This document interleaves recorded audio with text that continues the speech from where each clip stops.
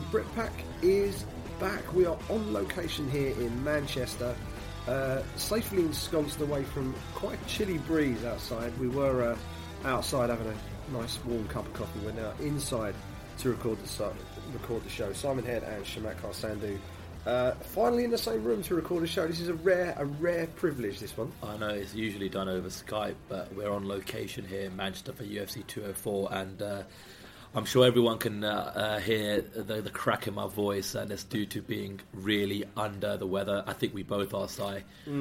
We both made separate journeys to Manchester yesterday, but somehow along the way we've both picked up a little bit of an illness. For me, I'm just feeling congested. I've got a sore throat. Last night I literally lost my voice completely for a good couple of hours, and today it's been all about the lozenges, and I'm on my third cup of coffee. I've had some green tea, I've had some chamomile tea, I've had hot water with orange and lemon and honey in it. I'm doing my best, but not the ideal situation to record a podcast, so I'm hoping you can carry us through the show today. Then that's a bit of a worry, because I'm not in the best of nick either. We're both sitting here just to paint the picture for you. We are sat out the back of Costa Coffee. It's kind of, they've got this sort of cafe restaurant arrangement here in Manchester. We have both got two of the largest available cups of coffee you can buy from Costa, and we're just sat nice little quiet corner of this sort of cafe, I suppose you can call it. And what we're going to do, we're going to look ahead to UFC 204. We're going to talk about UFC 205. Before we get on with all of that, and there's an awful lot of that to talk about, let's talk about the past weekend, because it was a bit of a rare privilege for the pair of us. We both got to go away, a bit of a mini European tour for the Britpack. I went up to Glasgow, Scotland, for ACB's debut event in the UK, ACB 47. And you were over in Finland for Euro FC 1, their debut show, their inaugural show. Let's kick things off with that. I mean, how was it? What were the fights like? What was the organisation like? I mean, how was the overall experience? Yeah, I had a really good time. So Euro FC, two co-CEOs, both with Finnish backgrounds. The main dude is Jarno Kulika, who is his background is working with the Finnish Olympic Committee and also the Finnish Sports Council. So he's got all the right, connections in Finland when it comes to TV partners and sponsors and so forth. And they're just fans of MMA, and this has been in the works for about 18 months for them. And they've got the right kind of people involved from the European MMA circuit with regards to matchmakers, logistics, operations, heads of communication. And I honestly was really, really impressed. It wasn't too big of a card. There were 9 fights on the card, not like ACB, which I'm sure we'll get to when you speak about your experience there. It was 9 fights, a pretty tight show. They had a deal with MTV in Finland where you had the number one DJ from Finland, who was kind of the house DJ. And you also had two, rock and rap performances in between some of the fights, which is quite interesting. I did enjoy your WhatsApp message. We were both WhatsApping each other from cage side at the respective shows, and you're like, "Yeah, we've just taken a bit of a pause here so we can have some Finnish rap." Yeah, like, okay. I had no idea what they were rapping about, but it was quite the performance.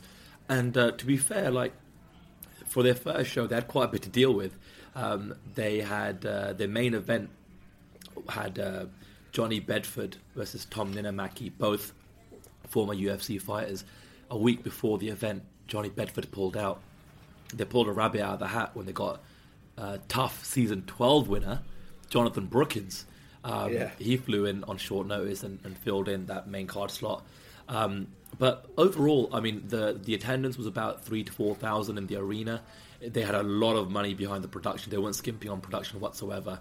It looked like a really rich show inside the arena, and I believe the way it came across during the live stream on flowcombat.com, that came across really well as well. And there were 5 finishes over the course of the 9 fights, some pretty entertaining fights.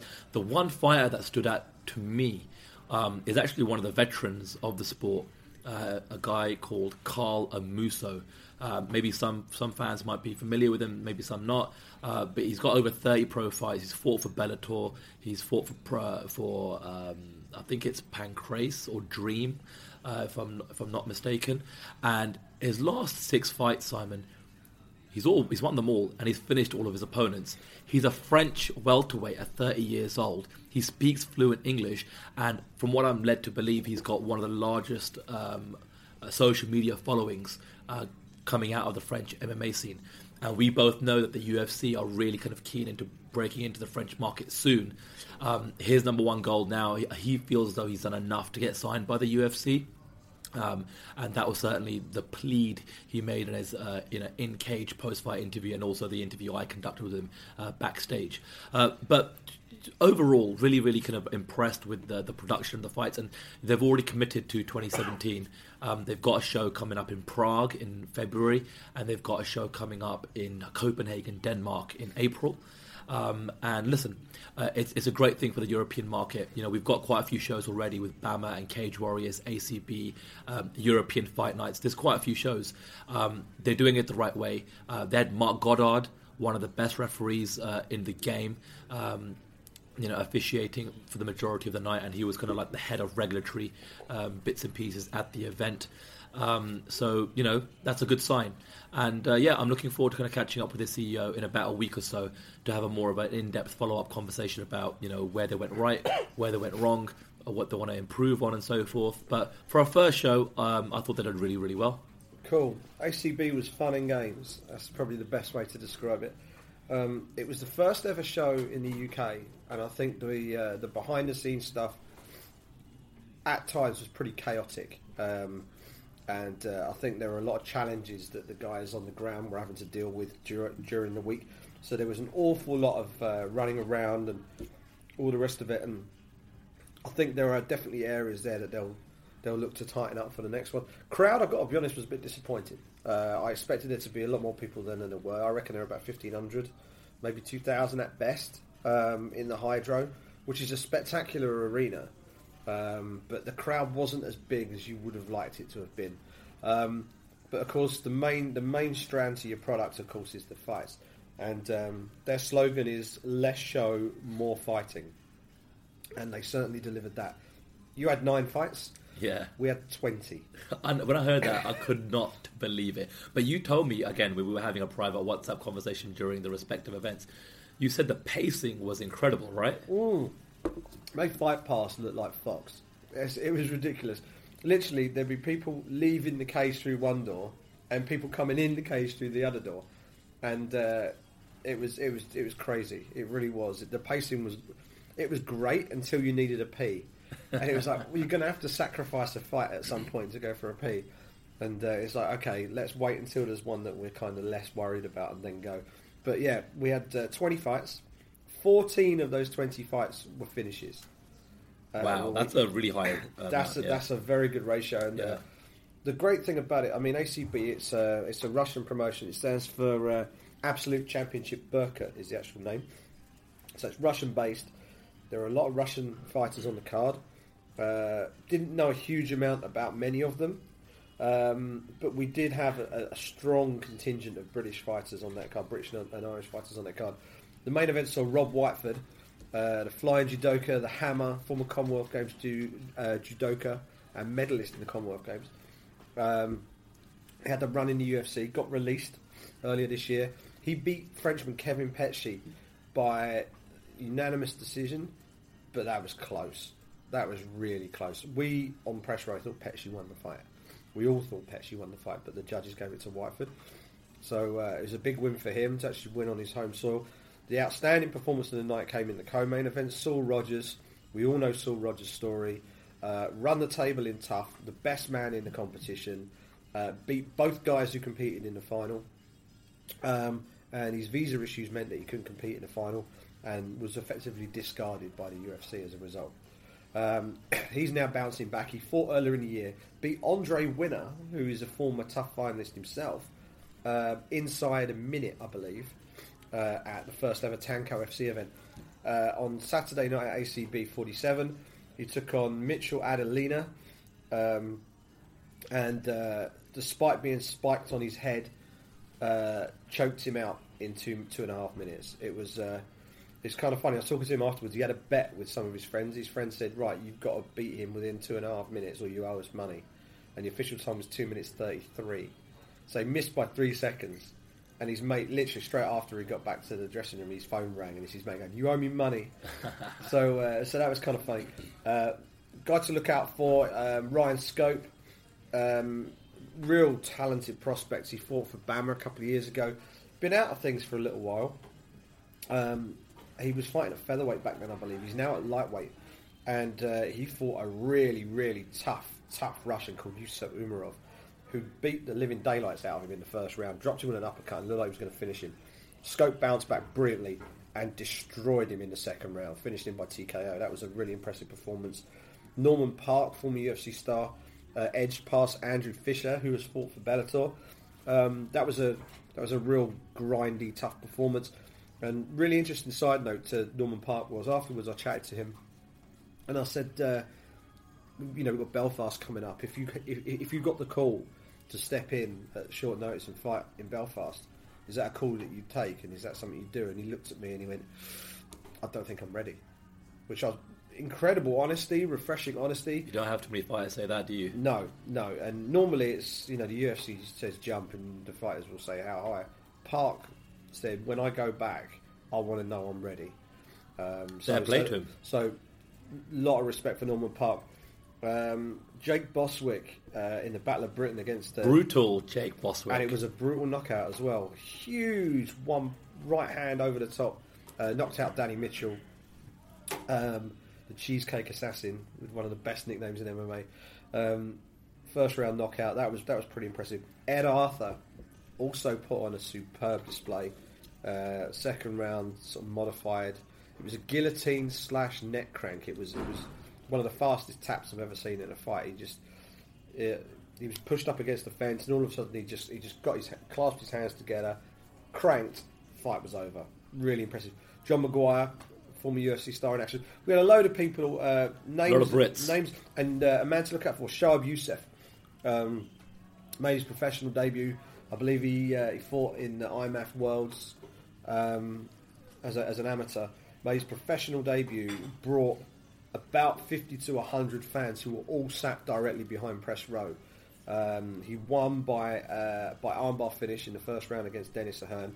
Really patient performance, looked really, really, really mature for someone who's making his professional debut. He's a name to look out for. I think he'll sell some tickets, and he looks like he might have a little bit of potential. He might go away. So, but really interesting stuff. It was loads of fights, lots of finishes.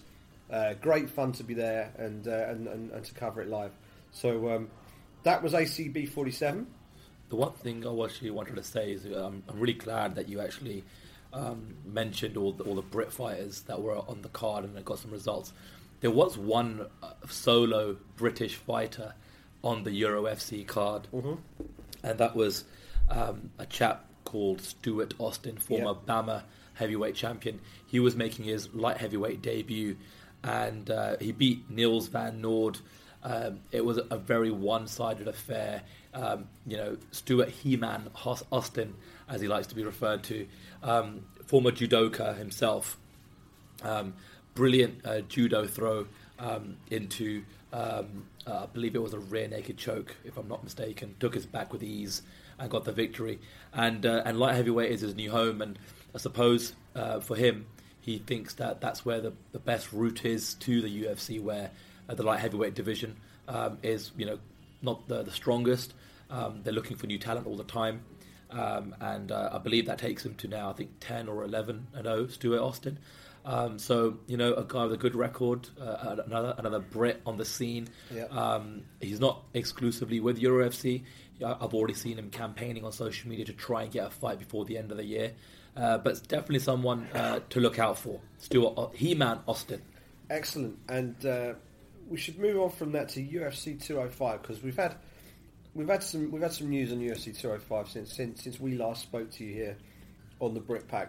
We now have a main event.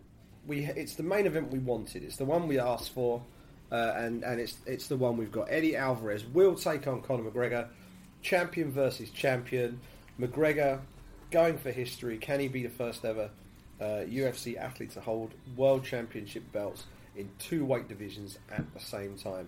He takes on Alvarez in the main event. We've got 3 world title fights on that card now. Tyron Woodley versus Stephen Wonderboy Thompson is your co-main. Ioane and Jacek versus Karolina Kowalkiewicz is the 3rd world championship fight on that card. Plus you got Weidman, Romero, Cerrone, Gastelum and Miesha Tate, Raquel Pennington. That is a stellar card for Madison Square Garden. That's going to be quite something. Frankie Edgar is on the prelims. Khabib Nurmagomedov, the number 1 ranked lightweight in the world, is on the prelims. It's quite remarkable. It's going to be quite the fight card in New York. We had the press conference. A lot came out of the press conference. I mean, first off, what's your reaction to the booking of Alvarez versus McGregor, and what did you make of the press conference? That's a good question. I think it was definitely the right move by the UFC. If I was a UFC, that's definitely the fight I would make. When you have an opportunity to debut in MSG, when there's been so much hype surrounding it, not just for the last couple of months, but for years. You know, Lorenzo Fertitta famously said when they finally cracked into the New York state and got it regulated, and they were going to get a card on Madison Square Garden, they would come in all guns blazing. And it was looking a little rocky there for a bit. You know, a lot of mind games and shenanigans played with, bout agreements being signed, and apparently now there's deadlines on bout agreements, and, a lot of gamesmanship was played by Khabib Nurmagomedov and Eddie Alvarez and Conor McGregor, even Dana White himself. At the end of the day, they made the right call. But I suppose the fresh take now, about a week removed, is what's the collateral damage here? What are potentially some of the long-term effects that this booking might have maybe in the next 3 to 6 months or so, or certainly after the event's finished? And, we've already seen in the last week, Simon, Jose Aldo says he's done. He's done with the UFC. He's done with the sport. It's not a power play to get more money for him.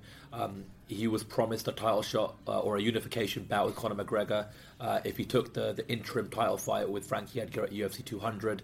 That's obviously not happening now with McGregor fighting Alvarez. And then literally yesterday, with our good friend Luke Thomas, he had Khabib Nurmagomedov on the Luke Thomas show, which is on Sirius XM. And Khabib Nurmagomedov, he's really putting his stall out there. He's fighting Michael Johnson on the same card, and he's said if he does not get a title shot with the winner of the main event of UFC 200, should he beat Michael Johnson himself, he's calling it quits too. Yeah.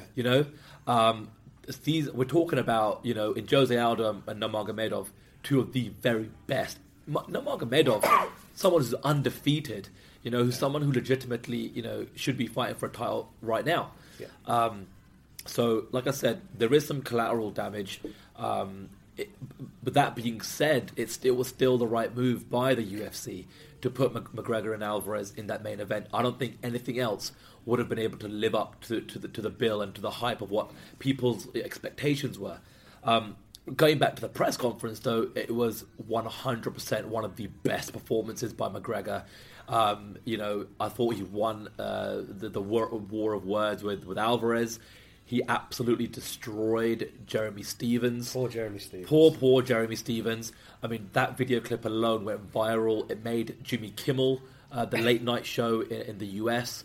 I mean, right now, I don't think there's anyone in any form of entertainment that can get a smile or a chuckle out of you than Conor McGregor. And, maybe some of his stuff is premeditated and scripted, but some of the stuff he comes up with off the cuff is just ridiculously brilliant. He is so witty and sharp.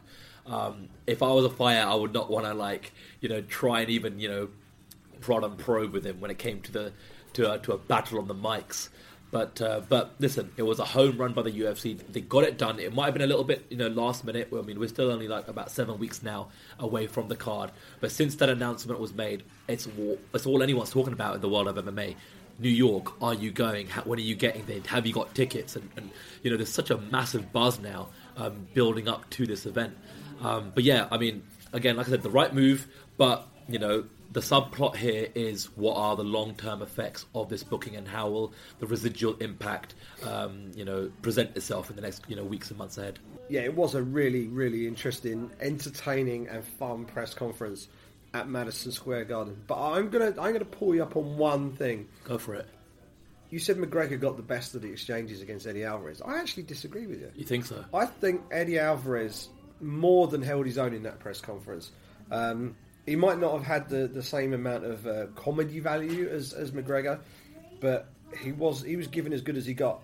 There was the thing with the sunglasses, and McGregor's he was take off those stupid sunglasses, and McGregor's sort of leaning over, staring at him, going, "Make me, make me, make me," and then he took them off to make eye contact with Alvarez, and Alvarez just leant back in his chair, laughed in his face, and went, "You just took them off," and he was sort of belittling him in the stare off, going, "You keep your little boy belt. I'm going to keep hold of my big boy belt," and there was all of that sort of stuff. I thought he did really well, and I tweeted afterwards and got absolutely hammered by a load of McGregor fanboys on Twitter. I said that he's not phased at all. I really don't think he is, and I think it sets things up perfectly, because this is Eddie Alvarez has been in there with some of the very best lightweights on the planet and held his own, and he's gone in there and beat one of the more dominant champions in Rafael dos Anjos. Really strong competitor. Took him apart in Las Vegas, and now he faces Conor McGregor. And of course, what you got to bear in mind, of course, is the genesis of this bout was Eddie Alvarez's post-fight press conference in Vegas. He said, "I've been fighting the best fighters in the world for however many years. Let me have a gimme fight. Let me have a gimme fight. Please give me Conor McGregor." And that's what started all of this. And we're gonna see it take place in Madison Square Garden. It's going to be a fantastic occasion, and I'm really looking forward to it. It's going to be great. I think you're right. I think for the majority of the exchange, McGregor definitely got, Alvarez held his own. But there was one specific line that I think stung Alvarez and he had no comeback for, and it was the opening line by McGregor, where he openly said that Alvarez had accepted the fight on the old contract. And this is arguably the biggest pay-per-view event. It's a McGregor show, so you're supposed to be, really cashing in big time. And of course, I'm sure Alvarez is on pay-per-view points, but in terms of his base pay, it's exactly the same. It's the old contract, and I think that flustered Alvarez a little bit, because I don't think that's what he was expecting McGregor to say. And it's true by the sound of it. So yeah, that. But I mean, I don't think Alvarez is fighting for a payday. I think Alvarez is fighting for his legacy and for a championship. McGregor, I think he has his eye on both. Sure. He's definitely, his legacy is obviously very, very, very important to him, because if otherwise he'd be back down defending his featherweight championship. He wants to make history. Here's a question for you. If he goes and gets this done, if he beats Eddie Alvarez and becomes the first ever two weight champion simultaneously, yeah, how much is that achievement going to be belittled by the fact that the UFC have pretty much had to engineer this situation? There's, the amount of time that's elapsed. We've had these two Diaz fights. Yeah, he was obviously going to fight Rafael dos Anjos. Sure. Straight off the bat. Yep. Had that fight happened, I don't think we'd have any issue here. He would either have won or lost that fight, and that would have been the attempt finished. But he lost to Diaz. Yeah. Alvarez pulled out injured. He fought Diaz. He lost to Diaz. Then he had to get that win back against Diaz. All that time has elapsed, and as a result, the featherweight division has been put on hold for all this time. And the UFC, without being too blunt about it, they've had to engineer this situation. How much does that cheapen isn't the right word, but how much does that maybe take a little bit of the shine off the achievement if he gets it done? Well, here's the thing: when it comes to Conor McGregor, the purists will always have something to say. He never defended his Cage Warriors belts. He hasn't defended his UFC featherweight belt. If he wins the lightweight championship, like he said in the press conference, you're going to need an army to get one or both belts off him. I think regardless of how, if he gets the job done, it's perceived by the purists. The bottom line is, he's got to this position by winning fights. He's got to this position by taking short notice opponents. He's saved the UFC's neck in a lot of times. And the crazy thing is, Simon, we might be seeing the best version of McGregor come November 12th. I think so. We haven't seen him fight at 155 in the UFC yet, and you know, his skill set has just gone so much, you know, further ahead since his Cage Warriors days. But look, he could win 3 or 4 or 5 in a row. It's you know, let's swap it around a little bit. Jose Aldo got knocked out by Conor McGregor in 13 seconds. Yet all the people saying, he was never that good in the first place. That's the beauty of combat sports. That's barbershop talk. Yeah. You know, you're always going to have people kind of, for and against and arguing, you know, and debating, you know, legacies and legitimacies of fighters. So I don't think it matters too much. The bottom line here is we've got a European who's about to potentially make history on the biggest fight card in UFC history, and he's the biggest star of the sport by a long shot. And can you just imagine if he gets the job done? I mean, he's already a big star as it is, but I mean, I don't think there's words to describe where he can take the sport and the brand and also his own career should he win the title on November 12th. Absolutely. And UFC 205, November 12th, as you say, Madison Square Garden. Very quickly through the fight card: Alvarez v McGregor, Woodley v Wonderboy, Jacek versus Kowalkiewicz, Weidman Romero, Cerrone Gastelum, Tate Pennington. That is your main card. The prelims: Frankie Edgar, Jeremy Stevens, Khabib Nurmagomedov, Michael Johnson. What a fight that is, by the way. Tim Kennedy, Rashad Evans, who's making his debut at 185, a division that I think he should have been in years ago. Tim Boach versus Rafael Natal, and then you've got your 3 fight pass prelims: Jim Miller, Thiago Alves. That'll be a great fight as well. Lyman Good against Bilal Muhammad, and opening the show, Liz Carmouche versus Katlyn Chookagian. That is UFC 205, which brings us very conveniently along to UFC 204, which is the reason we are sitting here in Manchester. It is Wednesday as we're recording this. We have the open workouts taking place about an hour and a half from now. And all the talk, of course, is the main event. Michael Bisping taking on Dan Henderson in that main event. A rematch from UFC 100. Everybody knows what happened in the first meeting. Will we get a repeat or will we get revenge? It's that's the storyline right now. How have you rated the buzz around the city so far since you've been here? You've been here about 24 hours now. Yeah, I mean, it's interesting I thought that question might come up, and earlier on, I'm staying with Per Hallstrom, who's the official MMA junkie photographer, and the two of us went for a walk earlier on. We went to the town centre, went into the shopping mall here. I can't remember the name of it. I had a walk around, didn't see a single poster, didn't see a single poster, didn't see a single billboard. If I was just a tourist coming into Manchester on a Tuesday or a Wednesday today, I'd have no idea that the UFC was in town. And I thought about that for a bit, and I'm like, well, you know, that's a bit of a shame because the UFC's in town, but do they really need to advertise it? Because it's sold out. The job's done. You know, if they're going to put their marketing dollars and pounds into anything, it may be in more TV adverts to try and get people to tune in on Saturday night, because the arena or the tickets sold out in 6 minutes, so that part's done. It's a little hard to gauge the temperature because we've yet to attend any of the media events, some of which are open to the public, like this evening's open workouts. But I mean, in regards to the event, you know, I'm looking forward to it. I really am. Like, I think it's going to be a lot of fun. I'm not too concerned regarding the late night, you know, start time of the card. You know, I think some of our North American colleagues seem to be bewildered by it because this is definitely not the norm for them. But it is the norm for us Europeans. It's the norm for us in the UK and Ireland. You know, we watch UFC and MMA until the early hours on a Sunday morning. That's just the norm here. So to watch it inside of the arena, and I know that we both mentioned it in various means in the last couple of weeks, it's going to be special, Si. It's going to be special. If you're in the arena, you got a ticket, and it's 5:30 in the morning, and Song 2 by Blur blares on the speakers, you're going to be G'd up and you're going to be fired up, especially if you're a Bisping fan.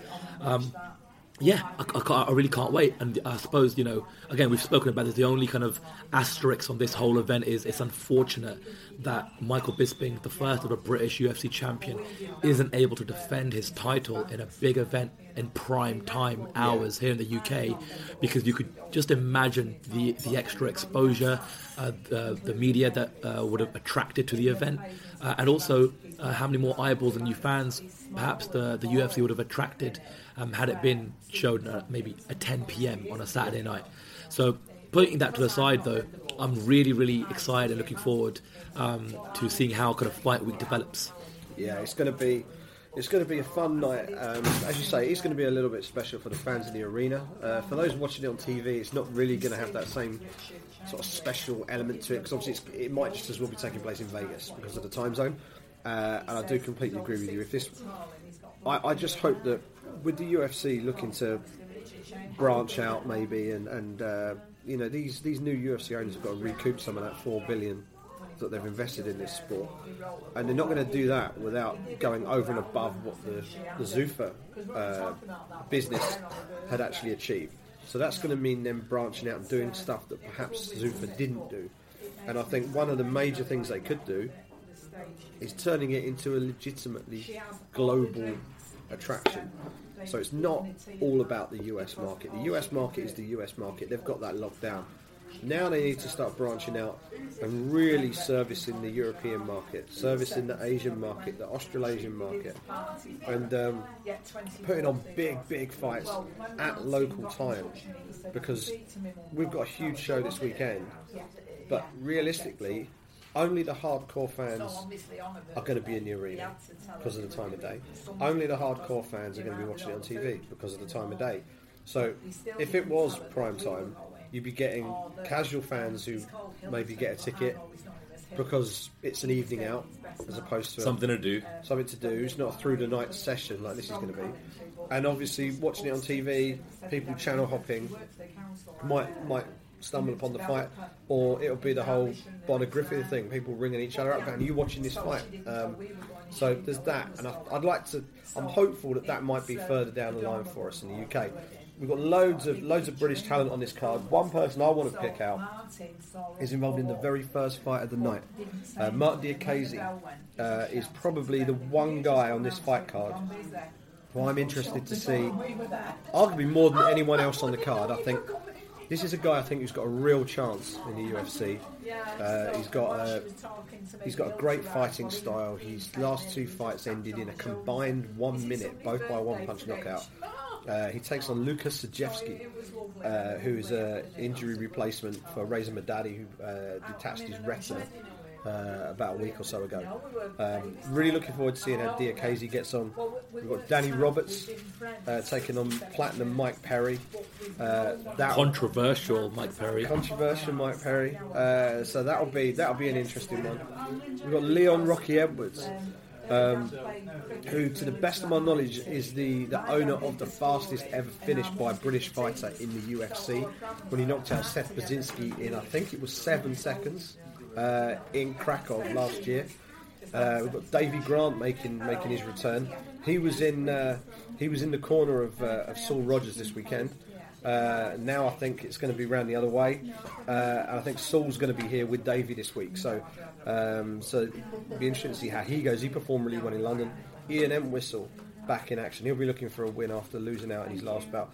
Brad Pickett, Yuri Alcantara. Brad has been blogging for me at the Sun throughout his fight camp. So he's a name that I'm obviously going to be following all the way through his journey. A true pioneer of UK MMA as well. Absolutely, and one of the most popular fighters. Not just one of the most popular UK fighters. He's just a popular fighter wherever he goes. He always delivers. Crazy to think that he has a win over Demetrius Johnson back in the WEC days as well. Yeah, I mean, the fight I want to see him in, and I'll keep banging the drum for this fight until he hangs his gloves up. I want to see him take on Uriah Faber one day. That's a fight I want to see. We were going to see Arnold Allen in action on the main card. I am gutted about that. Same here. I had a story. Not to kind of like please don't bleed for me in terms of any of our content not being able to get released. But I had an interview with Arnold Allen that I'd conducted literally days before the injury came out, and I was Right. about to get it published at Fighters Only, and I had to scrap it, and I was bummed out about it because he was really, fired up about this fight, and Yeah. it was a fight that I was really, just as much as you were looking forward, just as much as you're looking forward to, the Diakese fight. Yeah. That's exactly how much I was invested in the Arnold Allen and the Mirsad Bektik fight. I thought two young studs, just a couple of years apart, exciting fighting styles, and hey, for Arnold Allen to kick off a main card after just being in the UFC for about a little over a year, Yeah. I thought that was a fantastic opportunity. He is gutted. He is absolutely gutted. So yeah, but good on Russell Doohan. I mean, how many Hawaiians would fly over in 5 days' notice to take on a Mirsad Bektik on a European pay-per-view at 3 or 4 in the morning? That's it. And Mirsad Bektik is a horrible opponent for anybody because he's not what you would call a mainstream star yet. He's ranked, I think, 14th or 15th in that UFC featherweight division. He is legit. He is seriously talented. It's just the world hasn't woken up to him yet. He's been off the radar a little bit as well because he suffered a knee injury, and he spent a lot of time trying to rehab that ACL. But yeah, he's been on the European circuit. We've seen him over here, once or twice, and we've been really impressed by him. And looking forward to seeing what I suppose, after 18 months of what version 2.0 looks like. We've got Stefan Struve, the skyscraper, takes on Daniel Milanchuk. Ovin St. Preux taking on Jimmy Manuwa. That's going to be a very interesting bout at 205. Can Jimmy Manuwa get back to winning ways against OSP? He's one of the most awkward people to deal with in that light heavyweight division. I was going to say, Simon, I mean, I think this is a pretty big fight for Jimmy. I think this could be almost like a make it or break it fight because he's had a couple of opportunities to kind of have, a fight with, the upper echelon of that division. Anthony Johnson and Gustafsson. OSP is just coming off the title fight versus John Jones. What do you think this fight means for Jimmy Manuwa? I mean, if he can get it done, he's right back in the mix, up there in the top of the division. If he can't, though, does he go back to being gatekeeper status? I mean, he's not a young chicken in that kind of division, is he? What do you think? He started the sport really late. Yeah. And I think he turned down the UFC twice before he eventually took up the contract offer and joined them. Because at the time, he didn't feel he was ready.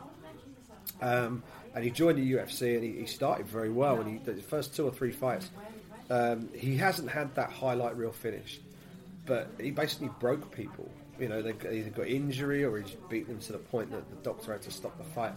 But he hasn't had that highlight reel finish. And if you watch any of Manuwa's fights before he got to the UFC, his career was just a walking highlight reel. So he's been very unlucky. He's also had some injury problems. But I'd say he's been overtraining with all-stars. And that, I think, is going to be very beneficial to him because he's a striking first mixed martial artist. And maybe if there is one criticism that people have levelled at him, it's that his takedown defence isn't quite as good as it perhaps could be. I think if he's working up there at All Stars, there's some big, strong dudes up there who will have been drilling him when he's wrestling, and especially his defensive wrestling. So hopefully we'll see a new and improved Jimmy Manuwa.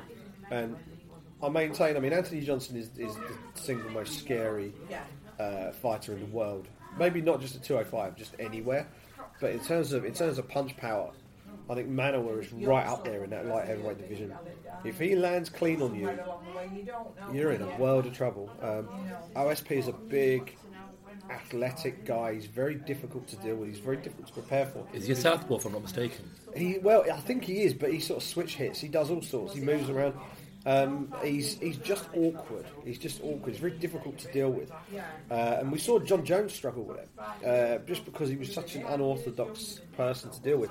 Manuwa was a lot more upright and very more straightforward in terms of his style. If Manuwa can get his hands on OSP, we could have some fun and games in that light heavyweight fight. But it's going to be difficult getting inside that reach of OSP. So it's going to be interesting to see just how Manuwa approaches this fight. If he loses the fight, it's difficult to know quite what happens next. OSP also needs to win. Obviously, he fought Jones. I think he broke his arm in that fight. So we never really saw the best of him. And he was someone who was rated as someone who was moving up the ranks a little bit. So a win for Manowar on Saturday against OSP, that's a real statement and would demonstrate that he's really evolving his game. One guy who used to, in fact, two guys who used to compete as light heavyweights, but are both now among two of the best middleweights in the world. Gegard Mousasi and Vitor Belfort. Vitor's probably on the way down a bit. Gegard is still right up there as one of the best in the world. They're fighting in the co-main event. How do you see that one going? I think we've got... I mean, they're both in veteran status right now, but from what I can make out, one looks an awful lot fresher than the other one. I agree, and I think you're leaning towards Gegard when you say that statement. And yeah, I mean, I think Vitor is on his on the decline now, and I think for him it's just trying to squeeze out as many fun fights, marquee fights, try and get into as many main card slots as possible. He's still a massive draw for the UFC in Brazil, which we obviously know is a massive important market for them. But this year, I just feel like Gegard's got a little pep in his step. His attitude has changed a little bit. He's turned it up a notch in all of his interview and media opportunities.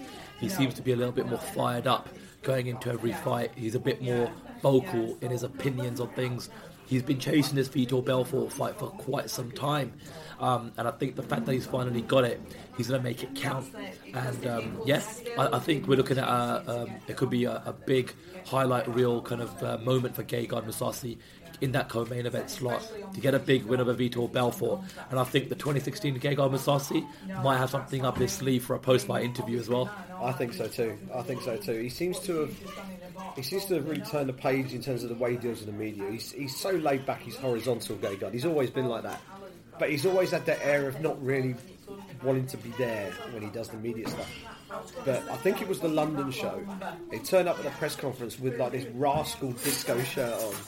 And started dropping bombs left and right. We're like, whoa, this is the new Gegard. Suddenly turned up, and he's been brilliant ever since. I think he was a guest fighter in Rotterdam, and he was doing these one-liner jokes with the social media guys in the UFC.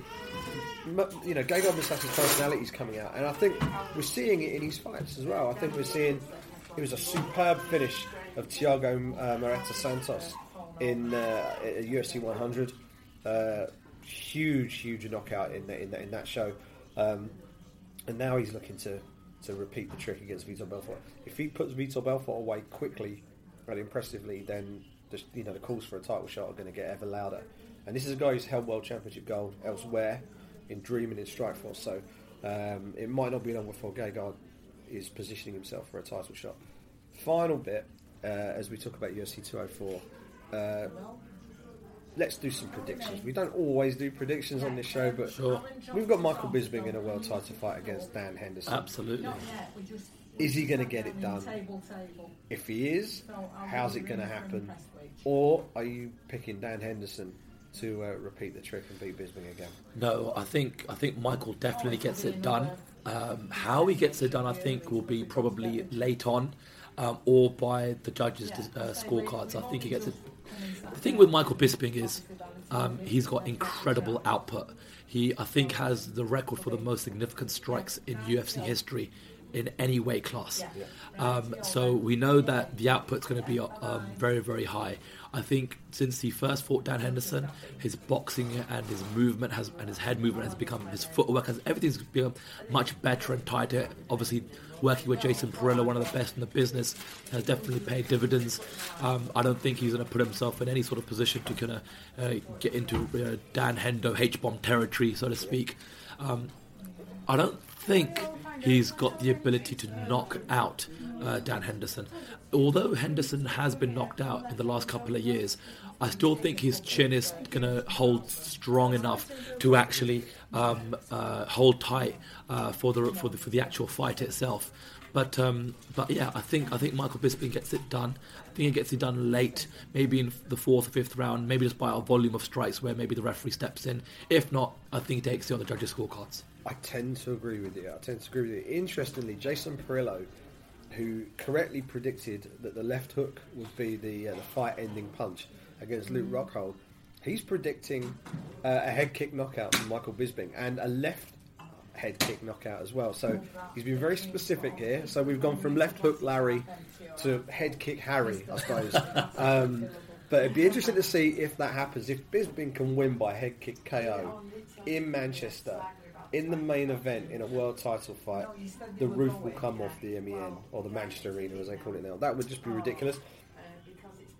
I am very wary of the power of Dan Henderson, and the longer the fight goes, it's kind of a weird one, this, because the longer the fight goes, the more you fancy Bisping.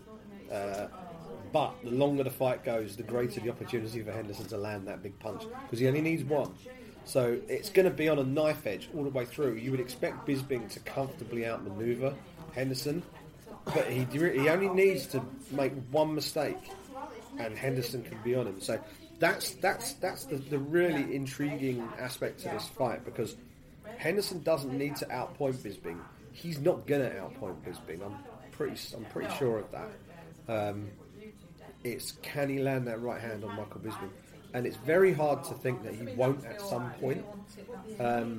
So I think it's an intriguing fight. I'm picking Bisping to win it.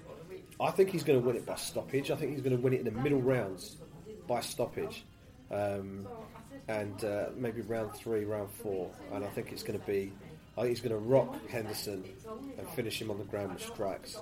But I think it's going to be one of those fights where the fans are going to be on the edge of their seat, because they know what happened in that first fight, and that is always there. You know, Henderson. I wrote Henderson off about 3 years ago, and he nigh on killed Hector Lombard at UFC 199. That was just one of the most incredible finishes to a fight I've ever seen live.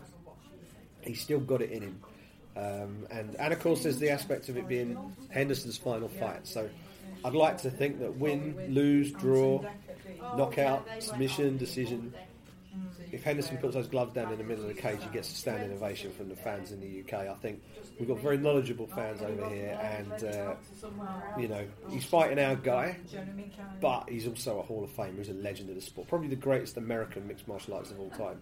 So I hope that, regardless of the result, that the UK fans give him the send-off that he does deserve after a stellar career. That is UFC 204. We're about to wrap things up. We're going to curtail the Q&A session a little bit, aren't we, this week? Just because of time. I mean, we are quite tight for time, because we've got to shoot off and go cover the open workouts. But I thought we can squeeze in just a couple, and maybe we can do a few more in our special post show. Yes, folks, for the first time there will be a nice Simon Head, Shamak Sandu post show in person following the events of UFC 204. But very quickly, the first question comes in from John Todd, who says UFC 205 may be stacked, but imagine if Robbie Lawler hadn't pulled out of fighting Cowboy Cerrone. And I suppose we're quite spoiled as it is, Simon, with that UFC 205 card. I mean, it would have been the cherry on top if that Lawler and Cerrone fight had stuck together. But I don't know. Do you think that maybe one day these two are going to dance at some point anyway? I think so. I think there's a huge amount of respect between the two of them. I think it's a fight that they both want. And the level of respect between the two. Lawler went and met Cerrone personally to tell him that the fight isn't going to happen because he needed more time. He got banged up in his last fight, Robbie Lawler, and he needed a little bit more time to recover. And I think that's a very sensible course of action to do when you've taken repeated shots to the head like that, and also a very classy thing to do by going and talking to Cerrone personally and explaining the situation. There's no ducking going on here. There's no messing around. There's no unnecessary stuff. It's just two experienced old hands in this sport who've been through the mill and have seen everything. They're both huge crowd favourites. Love to see that fight one day. It's a shame that it's not happening at 205, but Robbie Lawler's loss is Kelvin Gastelum's gain, and this is a big opportunity for him. And I'm certainly not counting him out in this fight. I know Cerrone will probably be the better favourite, but Gastelum is a real tough operator, and he's going to be the bigger, stronger guy in there on fight night for sure. So it's a completely different stylistic matchup.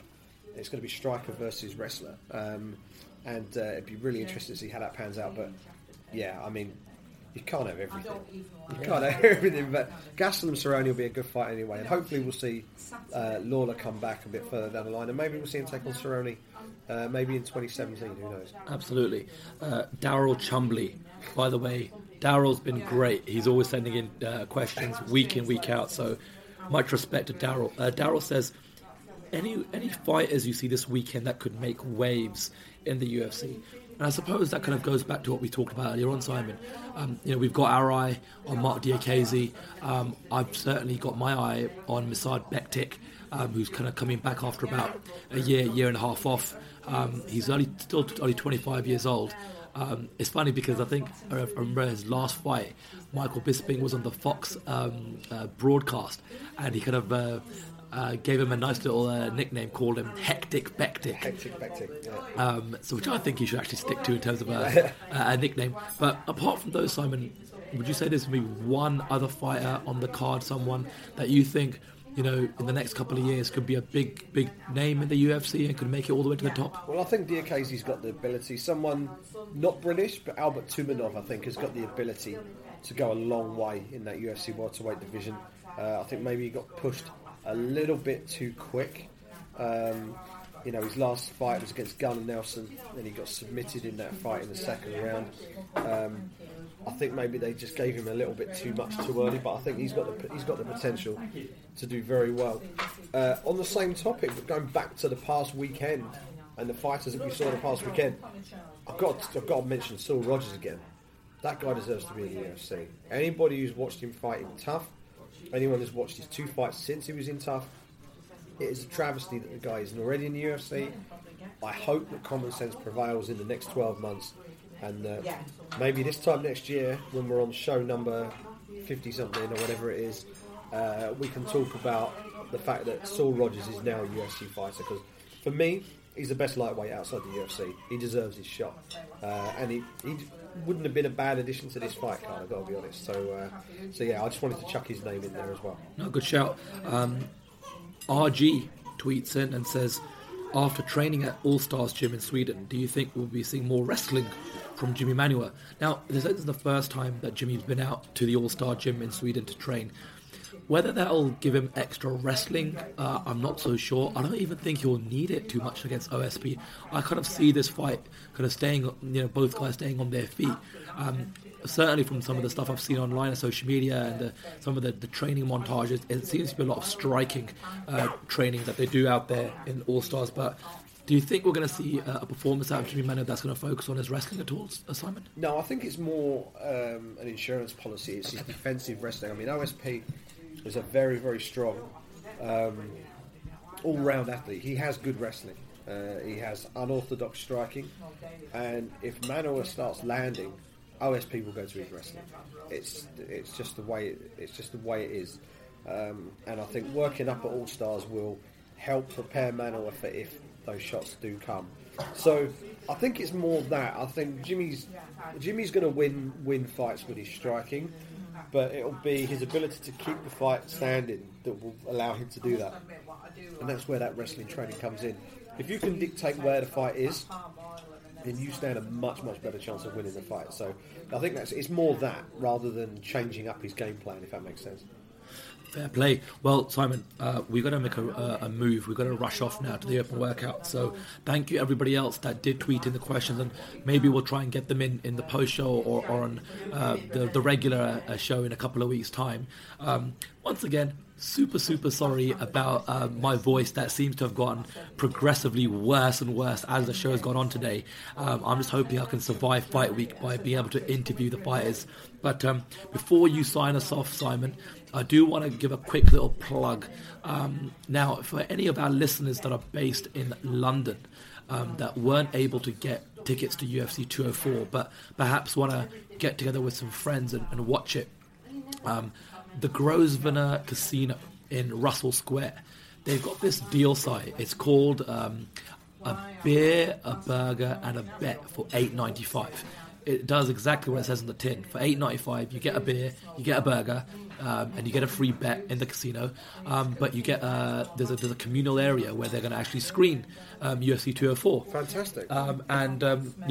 there might be something in the pipeline in the future for Grosvenor Casino in Russell Square and the Brit Pack in this show for me and Simon. But I suppose we'll probably reveal a bit more information a bit further down the road. But yeah, just wanted to kind of quickly give them a plug. So yeah, if you are based in London and you want to get together with some friends, we get it all the time. So I know you do. Where can I watch it live? Are there any bars that are showing it live? Well, there you go. There's one venue in London that's going to screen UFC 204 live. So if you want to get down there, it's a casino. There'll be plenty of booze and plenty of food, and you can watch all the fights with your mates. So there you go.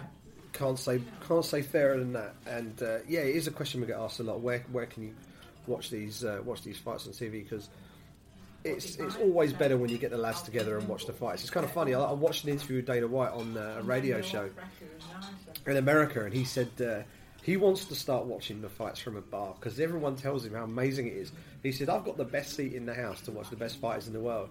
I wouldn't mind going to a bar and watching all these fights. So yeah, it's if you get to Russell Square, did you say, yeah? Yeah, it's the Grosvenor casinos have quite a few casinos and branches around London, but it's specifically the Russell Square branch of the casino that will be screening UFC 204, and they will be screening future UFC pay-per-views, so 205, 206. So that's awesome. Yeah, if you're in the London area and you want to regularly get with your mates and watch the UFC pay-per-views, now you have a venue to go and do it. That is fantastic news. That is really good to hear. And if any of you do end up going, name drop us. Let them know why you got there. Tell them the Brit Pack asked us to get there. There you go. And by all means, ping us a tweet and let us know what your experience was like watching the fights. That is pretty much all we have for you on the Brit Pack for now. We'll be back after the fights on Saturday night. Well, it'll be Sunday morning, won't it, by the time we get there. And we'll give you some post-fight reaction in our next edition. You can follow us on Twitter at the Britpack MMA. You can follow Sandu at Sandu MMA. You can follow me at Simon Head, and you can get the show via the Britpack. SoundCloud.com/the Britpack, and there are links to iTunes, Stitcher, and Acast on there as well. All the good stuff, so you can subscribe to the show. If you're enjoying what you're listening to, please do jump on iTunes, leave us a review, tweet us, let us know what you like about the show, and obviously, and of course, if you have any questions, always ping them our way, and we will do our best to answer them in a future edition of the show. We're off to the open workouts. We'll come back and talk to you after the fights. Speak soon.